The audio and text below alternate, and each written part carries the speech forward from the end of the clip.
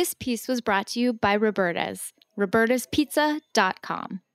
Hey, I'm Jimmy Carboni from Beer Sessions Radio. You're listening to Heritage Radio Network, broadcasting live from Bushwick, Brooklyn. If you like this program, visit heritageradionetwork.org for thousands more.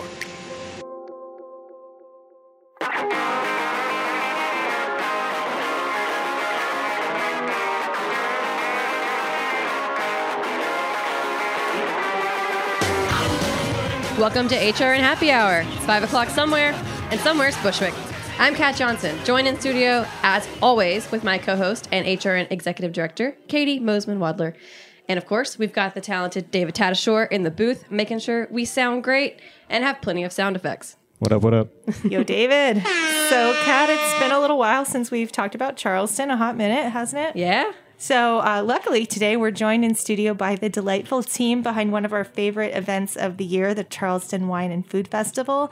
And we're so happy that we are welcoming Jillian Zettler, Executive Director of Charleston Wine and Food. Welcome. Hello. Thanks for joining us. I'm so excited to be here. We're glad to have you. So, Jillian, I'm going to give you a quick rundown of how things work on our show, HRN Happy Hour. We kick things off with some rapid-fire headlines from this week on the network, and then we shout out a few industry events, both past and present.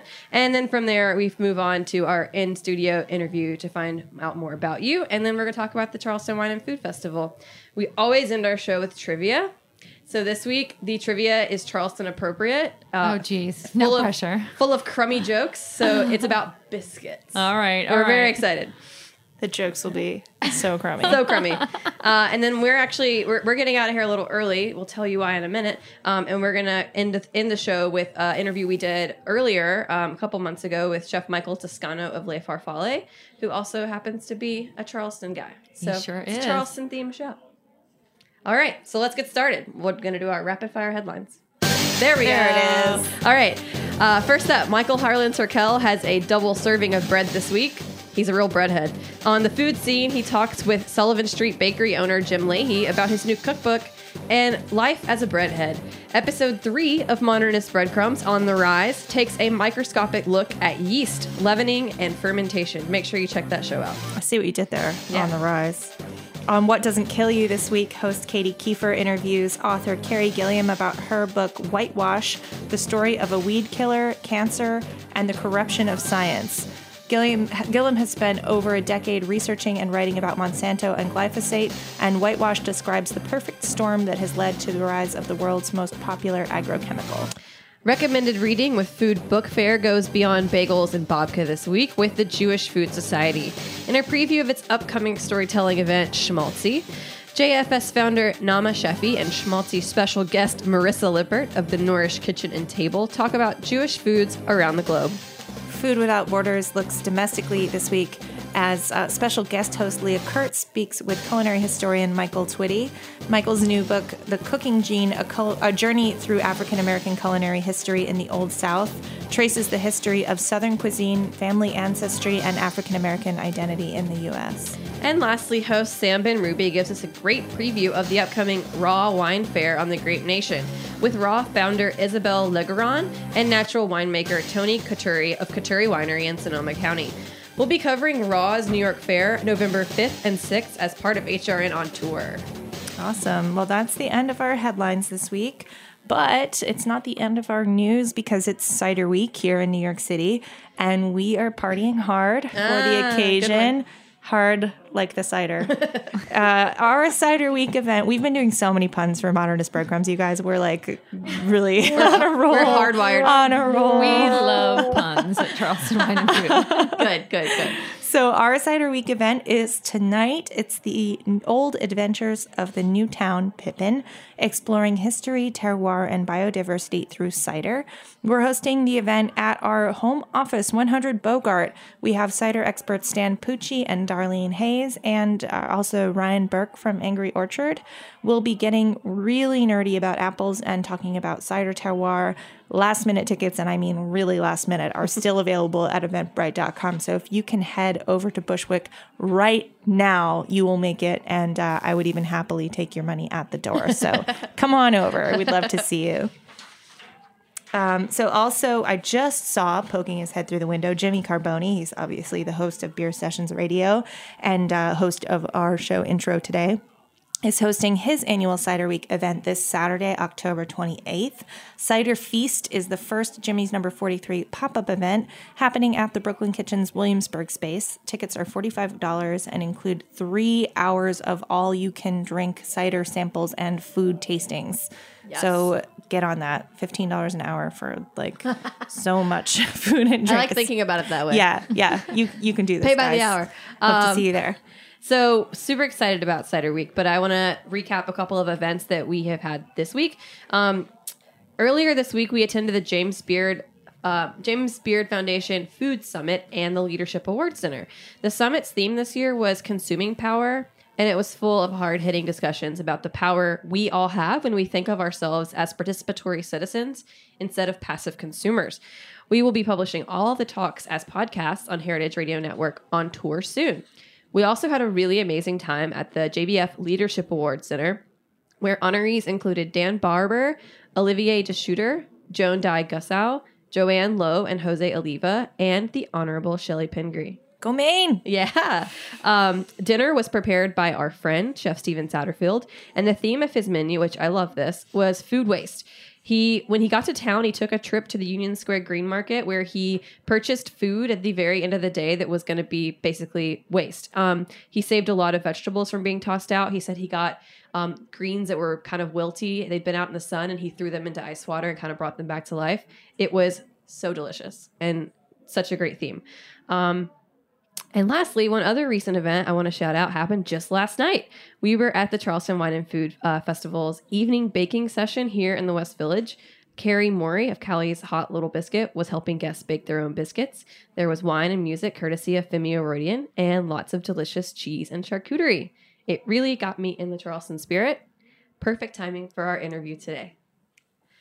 All right. So now to our interview part. That was a great transition, right? It was a great transition. So Jillian, thanks so much for being here. We have done Charleston Wine and Food Festival 2 years in a row now, and we're doing it again this March, and we're so excited to be heading down to party with you guys again in March. I know, those teepees. It's coming soon. I can't wait.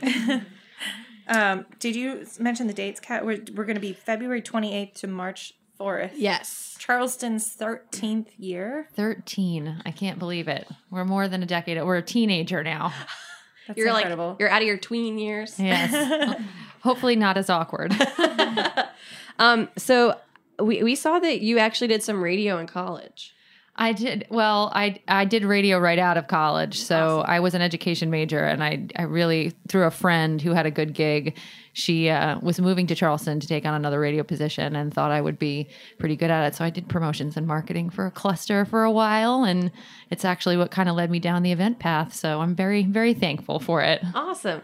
So how did you first get involved in the Charleston Wine and Food Festival?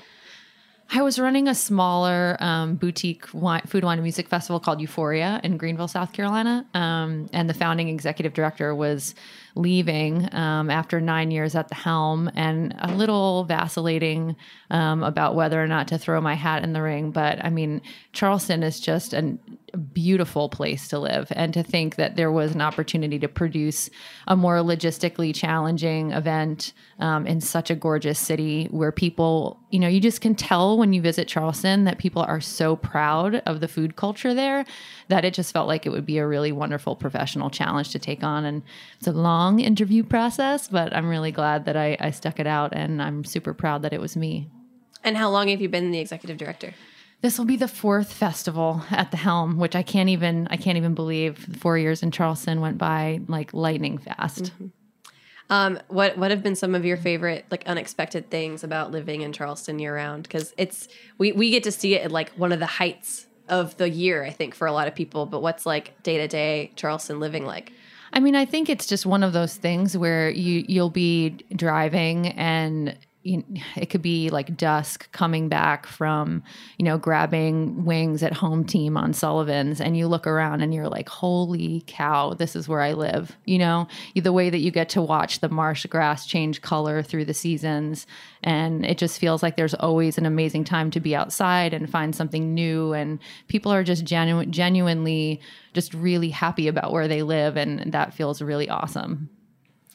So, Jillian, tell us about the festival this year and what's new and who are you excited about? Who's on the lineup? Well, I think one of the things I'm most proud of with the new team that kind of got thrown into place 4 years ago is we made a conscious decision that we were going to change up about 85 to 90% of the programming every year, partially to keep ourselves on our toes and push the boundaries of creativity, but also to make guests feel like they never knew what was coming next.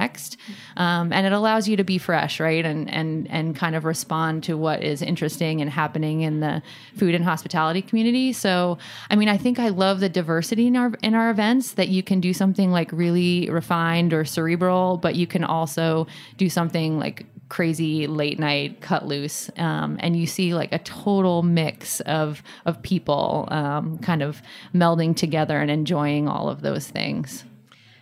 I hear there's an event happening this upcoming year called Queens on King. Can you tell me a little bit about that? I can. So I don't even we normally, after the festival's done, we kind of do a week of getting things in storage, a week of becoming human again, because we're all kind of scary looking. And then we camp out in a retreat for a week to really just throw a ton of things up against the wall and see what will stick. And I don't even really remember how it came to be, but we decided that people were really responding to brunches. Who doesn't love brunch? And we wanted to do something that would really juxtapose a really cool space in Charleston, but that shows how forward thinking and cool Charleston can be to kind of marry a bunch of different things together. So we're actually doing a drag brunch in one of the most historical properties on King Street. Yes. And it's very apropos that it's on King Street because we're calling it Queens on King. I am so excited about that. We're so excited about it too. And, there are some killer brunches and drag brunches. So there's going to be definitely a collaborative spirit. And I think it's going to be pretty freaking awesome. Anything else that's new as far as, a session that you've added or anything changing in the format of Culinary Village that you can give us a sneak peek for? Oh, goodness. The Culinary Village is just this massive thing. And it's always how can we maximize all of the square footage that's in there? It's certainly not going to look exactly the same, but I think what we love is that it's come to be this, people line up now at noon to get in the gates. We're going to have some killer sessions on the main stage. And I think maybe some surprise musical guests, which would be really cool. We're doing a really fun event on the Saturday called Brunch Squad with Ellen Bennett. I know I'm talking about brunch a lot, but that should be really cool. Kind of a mashup with Williams-Sonoma and Cherry Bomb Magazine and just a lot of our favorite folks from all around the globe. The gals from Kismet are coming in from LA and Michael Salmanov, and hosted at Workshop, which is our brand new kind of food hall concept in Charleston. So that should be really great.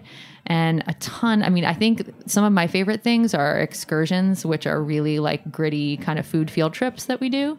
And so there's a lot of opportunities to kind of hop on a bus, explore somewhere really interesting, and hopefully learn a little bit more about Charleston. Amazing.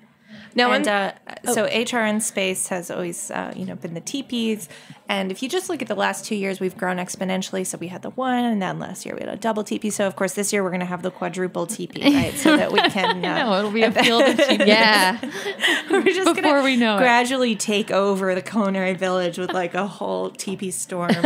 But in all seriousness, we will be there, and we're really looking forward to putting together some killer programming again this year. I think last year we had something like 60 guests on our stage over the 3 days that we were there. So we're definitely aiming high again this year. You guys work your tails off when you're there. You guys attract the coolest people, and our lineup was just incredible because of everybody who was excited to be there. So we're really looking forward.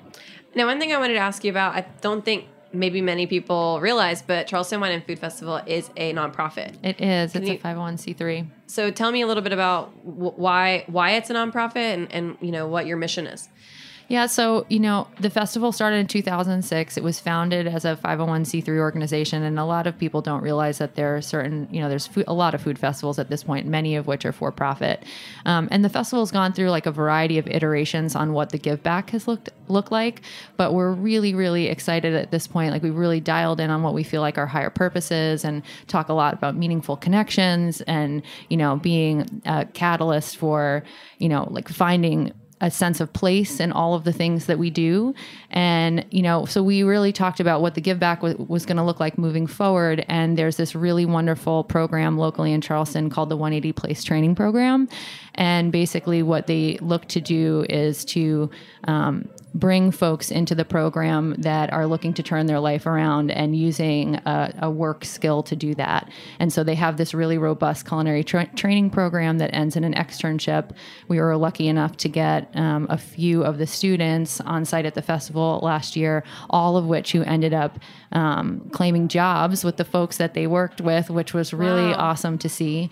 And it also kind of responds to a direct need that we're hearing about in Charleston, which is, that they're needing more qualified labor to fill the kitchens of all these fabulous restaurants that are opening up. So it really kind of hits on two really important points for us. And I know that for my team, there's just a new kind of intrinsic motivation to just make this festival as amazing as it possibly can be and have a give back that we're really proud of.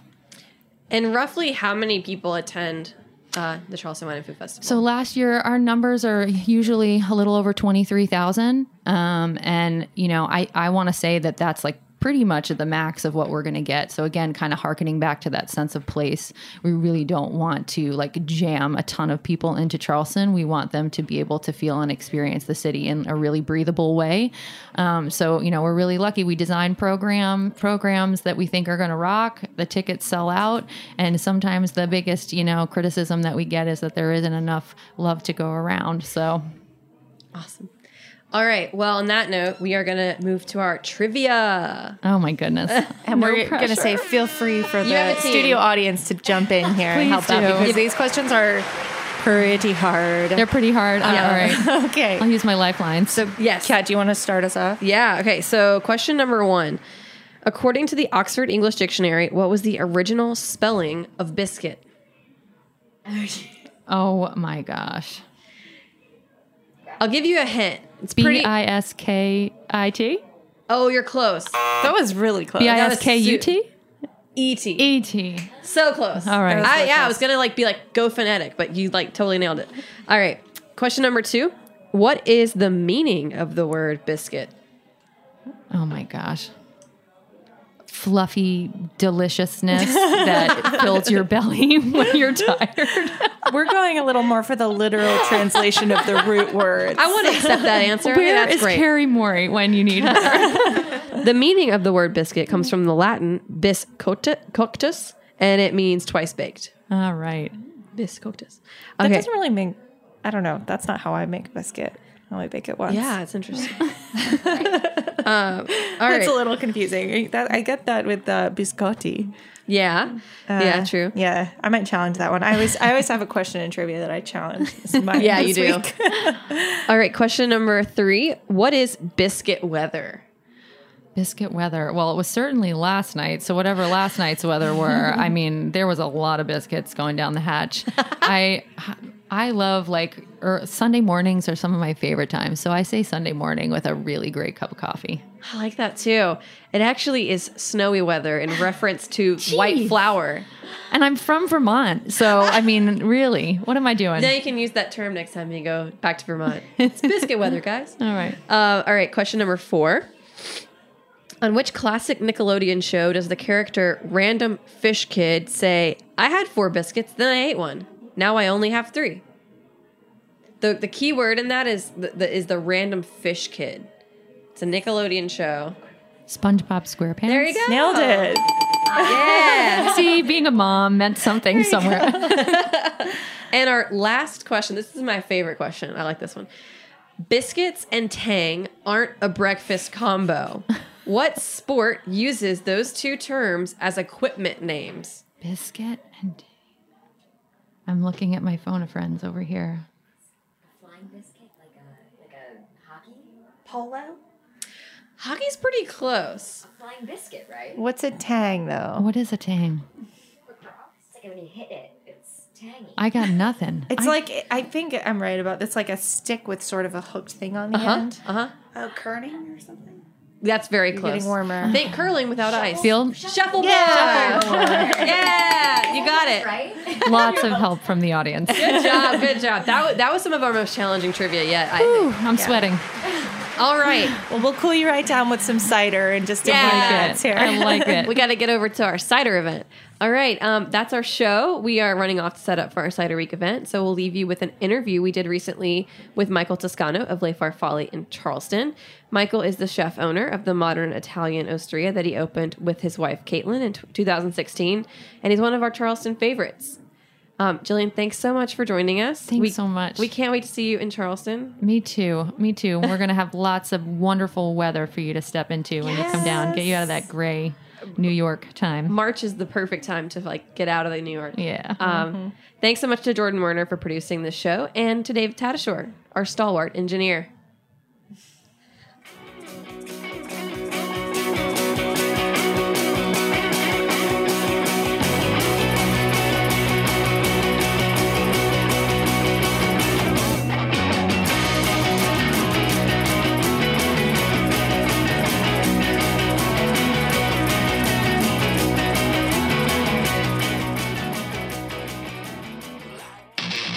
My name is Brandon Hoy, co-owner of Roberta's, a super duper awesome place. Roberta's is a very, very, very, very proud sponsor of the Heritage Radio Network. We're also super awesome. Thank you, Heritage. You're listening to HRN Happy Hour. I'm Katie Bozeman-Wadler, and I'm here with my co-host, Kat Johnson. Hello. Our special guest today is Chef Michael Toscano of Le Farfalle in Charleston, South Carolina. And we are here to talk about a few things, but welcome, Michael, to our new office at 100 Bogart. Amazing. Thank you for having me. So first of all, you are in New York for something very special at the Seaport Food Lab. Can you tell us a little bit about what's happening there and what you're cooking? Yeah, so they redid the whole seaport, and it's pretty exciting. Getting to see the liveliness that's down there now. I guess after the storm, they redid the whole thing, and Dale was invited to cook there, and then brought me on as his guest. And Dale Taldy, a great friend of mine, who cooks great food, and I always love collaborating with him. I had him down in Charleston for the Wine and Food Festival, and we had a great time. So another opportunity to get together and cook is always, we always love to do that. So we're there. We cooked Friday, Saturday, Sunday yesterday, and then today is my last day. He'll be there for another few days with Bo Schuler from Alaska. But yeah, we've had a great time cooking great food, and it's been a lot of fun. What does the menu look like? It's a little his flavors, a little mine. I did a version of like a shaved porchetta over these baked cannellini beans that have black garlic and balsamic, and finished with chicharrones and a spicy clam glissato. I made my rosemary focaccia with a taleggio butter, and then made my polpette alla siciliana with grilled octopus. And then one of my dishes that are about to come out on the fall menu is a zitoni, which is a long, think of a ziti, but long like a spaghetti. Where we're taking that and I'm taking the flavors of a dish that I grew up eating, my Mexican background, menudo. So tripe and hominy and oregano, and kind of made a ragu in a very Italian sense, but with those flavors, and incorporating those ingredients with the hominy, and making this beautiful stock out of pork shank. Getting to bring that together and dress this really chewy, beautiful, fat noodle. It's really delicious. So I'm excited about that dish. I've been cooking that at the Seaport. Awesome. And that's coming out at Le Farfalle? Yeah, absolutely. When's that going to be on the menu? As soon as I get back. Nice. The storm kind of got in my way of changing the menu before this trip, and right when I get back, we'll start kind of overhauling the menu for the season change. So let's talk a little bit about the storm. So Hurricane Irma just came through. We were in Atlanta at that time, so you hear about it on our Chefs Collaborative Summit coverage. But we, I guess, didn't realize that it was going to hit Charleston basically at the same time. It got to be 400 miles wide. Exactly. So what was the impact like for you in Charleston, and were you expecting the storm? Were you prepared? I mean, it's something that you get used to, at least in my first 2 years of operating. You know, last year we got hit with Hurricane Matthew, which, you know, caused us to close for 4 days. That hurt pretty good. And this one we were, you know, bracing for the worst, because at the beginning of the predictions it was coming right for us, which would have been very bad. But ended up turning west and missed us, but you still get affected by it pretty heavily, us being right on the water. So the storm surges brought the water over the seawall, you know, kind of flooding the lower peninsula. The waters receded pretty quickly, and there was definitely damage on houses and a few businesses, but we were, you know, made it through unscathed, and it was no issue for us other than having to close for a day, and of course it slowed down business, which is never fun. But yeah, it wasn't too bad. So hopefully, I believe there's another one coming through that we're bracing for again, and hopefully it doesn't affect anything. So. Yeah, we're gonna knock on wood. Yeah. There's like a whole queue of them acting mysteriously erratic right now. So your move to Charleston was like pretty famous. You were in New York City before. You seem to be really happy in Charleston. Do you miss cooking in New York? You know, it's being on the big stage here in New York is always, of course, amazing, and I would never take back the years that I was in New York. It was, you know, some of the best time of my life. But at this stage in my life, with my family, my wife, Caitlin, and my 2 kids, I love Charleston. It's been fantastic. You know, we're still doing what we love in the restaurant, you know, cooking amazing food, and being in Charleston, we haven't had to change anything that we do. We're still pushing and trying to operate at a very high standard and getting to do what we love. So in that respect, we haven't had to sacrifice at all, and that's been amazing. And that's always the worry of leaving New York, you know. But moving to Charleston, having that, but then also having the quality of life for my children has been amazing. So it's the best of both worlds, and we're so happy there. Yeah. And you recently celebrated the first birthday of the restaurant. That's right. Now I read that there were maybe a few differences in kind of your guests between New York and Charleston. That pasta is like a much bigger thing. People order heavy on pasta. How have you adapted to that? Maybe adapted the menu a little bit, and maybe how are you pushing people to think outside the box a little bit? Well, you know, it's, you know, as much as I wish I could take my similar menus and bring it right to Charleston and it'd be well accepted, I had to restrain myself a little bit, you know, make things a little more crowd pleasing, and kind of, it's just testing the waters, seeing what takes and what doesn't, and that whole first year is just test after test and getting feedback and really listening to our neighbors and our guests and listening to all those different comments and feedback and reviews or whatever they are, and taking as much as we can from it, because at the end of the day you're in a different place. You can't operate the same way as you do, especially in a place like New York City.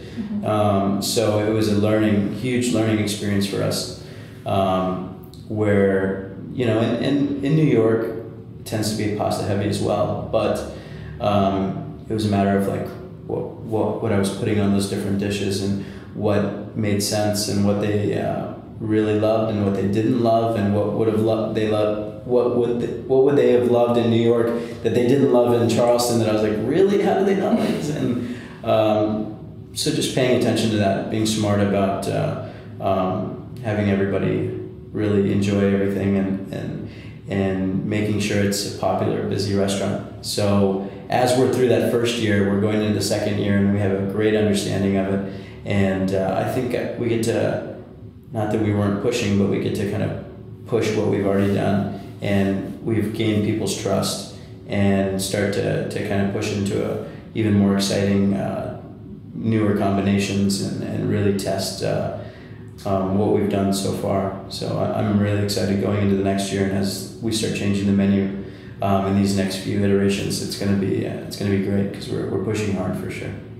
And then you're using a lot different ingredients than you would use in New York. So what are some things that you're particularly excited about that you get to play with? Yeah, it's having the all the amazing seafood that's right there, that's coming in, and you know the fishermen, you know the shrimpers, you know these people and their families and what they do and how proud of their ingredients they are, and you get to have that direct connection with those people. So that kind of organic way of receiving our product is just, it's amazing.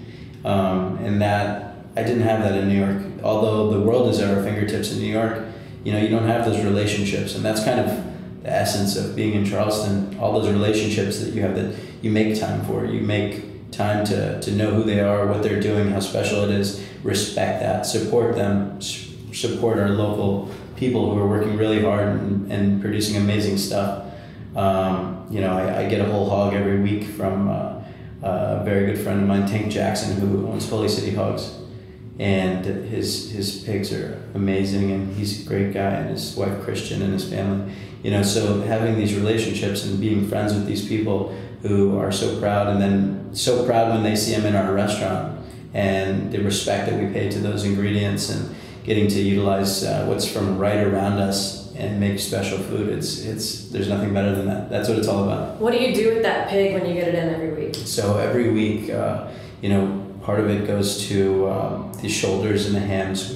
We grind and we make our bolognese, we make our meatballs, we make the sweet Italian sausage for some of the different pasta dishes, or different sausages, patés, guanciale, pancetta. We make a head cheese, we make pork chops. So depending on the week, it could be completely different, but it's, that's the fun and the challenge for our cooks, and, for what we're doing, it's always changing. But having such a great base ingredient to do whatever with, it's easy. It makes it easy. So we always have grains on the mind. It seems like we're doing a lot. We're releasing our bread show in a couple of weeks. Very cool. Modernist Breadcrumbs. So we're really, really in the spirit. But you've been experimenting with a lot of different types of grains for pastas. Tell us about that, and what have been maybe some of the successful experiments. What are your inspirations, and anything that we should definitely not try at home?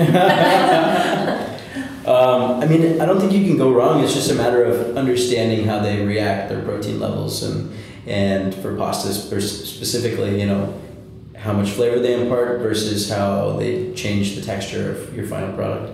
I use sorghum, which people in the South, I'll say, that would be really cool if we, toasted the sorghum and then milled it and incorporated it into a flour and see how that reacted, and the flavor that came from it, and what it ended up imparting was that chew that you get when you eat a udon, or soba rather, and the texture, the kind of rustic texture of a buckwheat noodle. So you have the sorghum that adds this kind of aromatic toastiness to the dough, adds a different color, and when people read it on the menu, they'd be like, why is there sorghum, thinking it's sorghum syrup? Yeah, that's all they know. That's all they know. They're like, why is it sweet? Even people would be like, I don't like this pasta, it's too sweet. They're like, man, there's no sorghum syrup in it. It's all psychological at that point. It's milled, and there's zero sweetness to it. So you just don't want to like this dish. Yeah. But,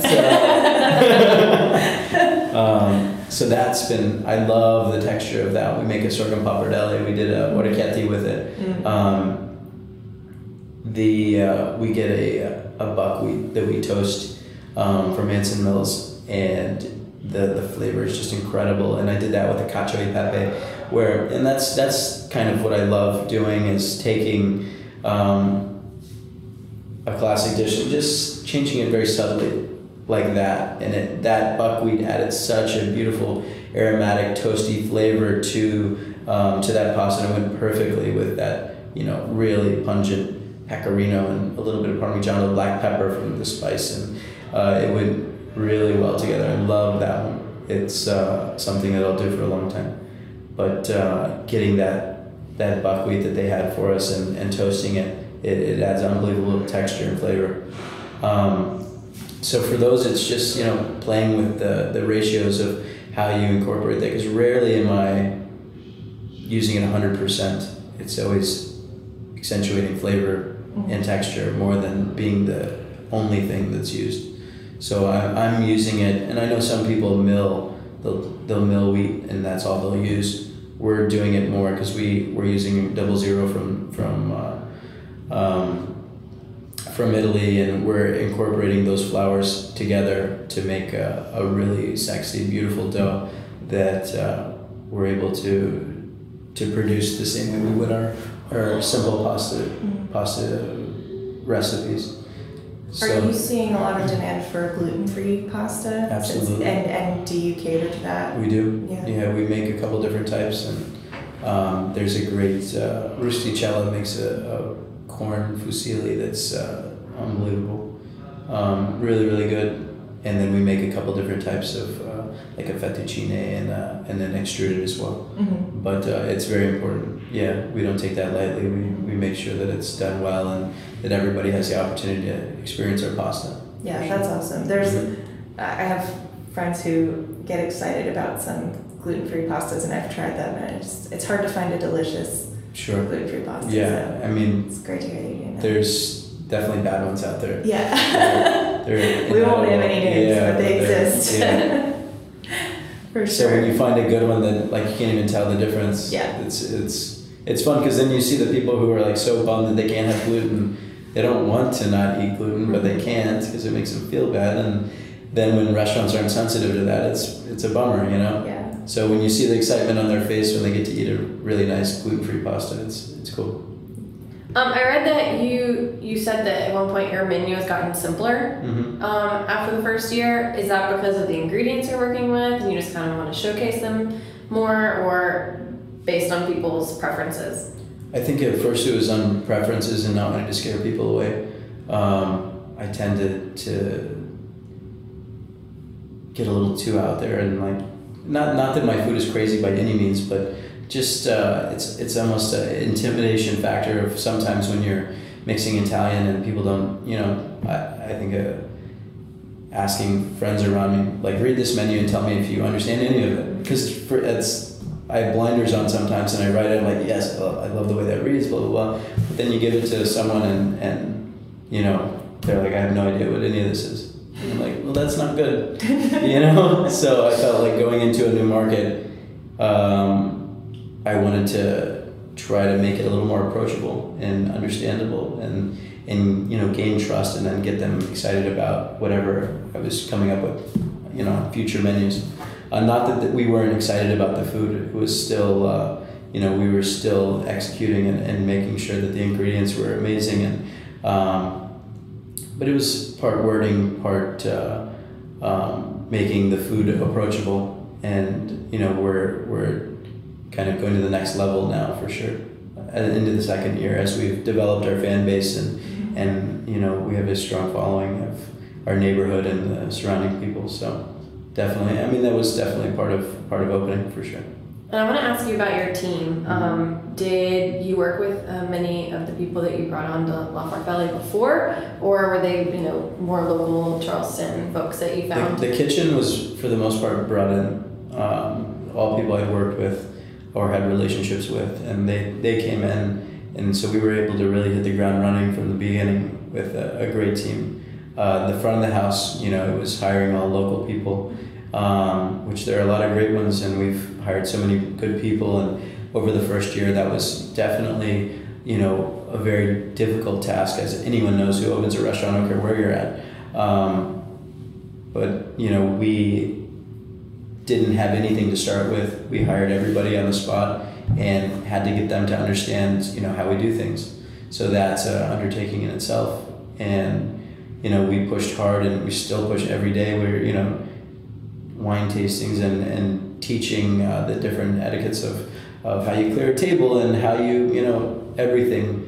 That has been probably the biggest challenge of getting the people in the front of the house, which are so important. They're representing everything we do. They're, Caitlin and my voice at the table, and that's so important. So important for people to not, get the wrong idea or get the, some sort of bad taste in their mouth because they were treated a certain way. And so it's so important to make sure they're equipped with the right information and the right way to handle situations, and getting that kind of theory into their head is a huge training process. And people have to want to be there and want to be part of the restaurant and understand why we do things and accept that, embrace it, and then get to deliver an experience to our new guests.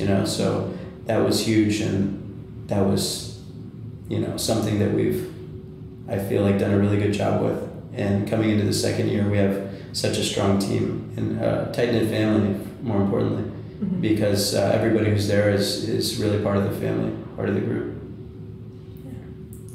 So you're in New York for another little bit here. Yeah. Is there anything still on your to-do list to go and eat, or was there anything that you got this weekend that you were really looking forward to? You know what? And I was here for a while, and I never got to have it, and I don't know why it's on my mind right now, but the Peter Luger burger, is something that I want to try. I've heard from multiple people that it's legit. Mm-hmm. So I want to go eat that. I'm probably going to go eat that after this. Okay, so you're going to save up a little. That's awesome. I've never had it either.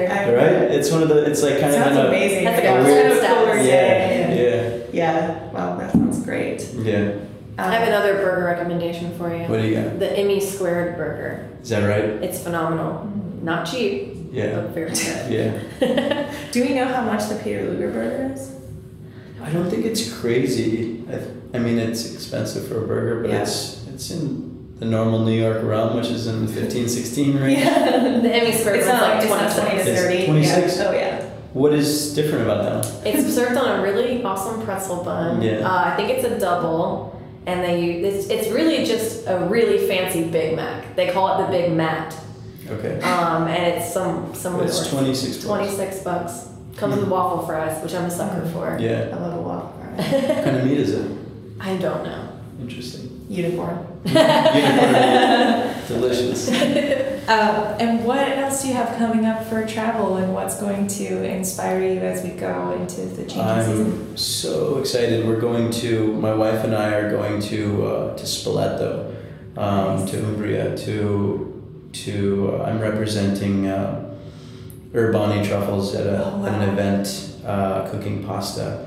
So we're going out there. I'm super excited to not only cook there, but get to be there with Caitlin and get to eat around and just have the experience. So it'll be amazing. What fun! Yeah, I'm really stoked about that. Awesome. I noticed that there was something on your menu that was from Umbria, or Umbria influence. Is that like a favorite region of yours? Do you have a favorite region of Italy?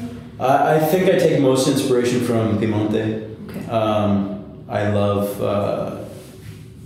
the kind of the French influence that it has on that region. Of course, also some of the most amazing wine and white truffles and all that good stuff come from Piemonte, but a lot of some simplicity as well from there. That's amazing. I had a trip there that really influenced a lot of things, like a few specific dishes that I'll take with me forever. But and I love Sicily as well. So all over the place. It's hard to put one on, but I'm still excited to go visit a lot more places and really get to experience them, because they're all so different. They all have their unique things about them, and taking inspiration from all of them is really easy. Yeah. Well, now I'm starving. Oh, I have one more question. One last question. We're super excited for Charleston Wine and Food next year. Yeah. We're going to be back Awesome. in the teepees. Awesome. Are you going to be doing anything extra special this upcoming year? So I have a killer lunch that we're gonna do. We're teaming up with doing these beautiful pairings with Bastianich wines. So my old boss. But I still love his wine, and we're going to do a really cool lunch. Then what else do I have? I'm trying to remember. We were actually just organizing that right before I left. I had a meeting. So there's definitely 2 other things on the docket, but I can't remember exactly what they are. We'll add us to your list too. Yeah. We will also list them on the episode write-up for this. Yeah, for sure. Definitely. Yeah. Excellent. Well, Chef, thank you so much My for sitting pleasure. down Thank you with for us having today. me. Yeah, for sure. Enjoy the rest of your time in New York. I will. One more rally of cooking Yeah, with for Dale sure. at the Seaport, Yeah. and we hope to have you back very soon. Thank you. Thanks Thank a you. lot. Thanks.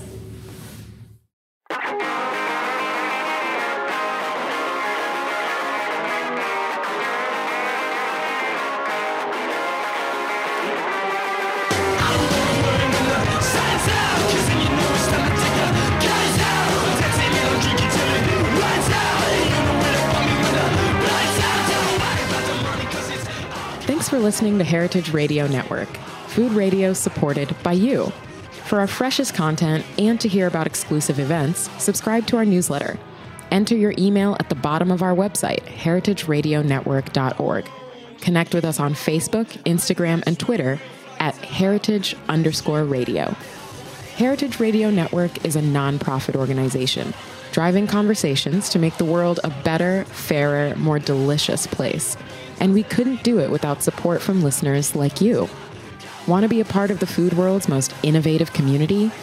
Rate the shows you like, tell your friends, and please join our community by becoming a member. Just click on the beating heart at the top right of our homepage. Thanks for listening.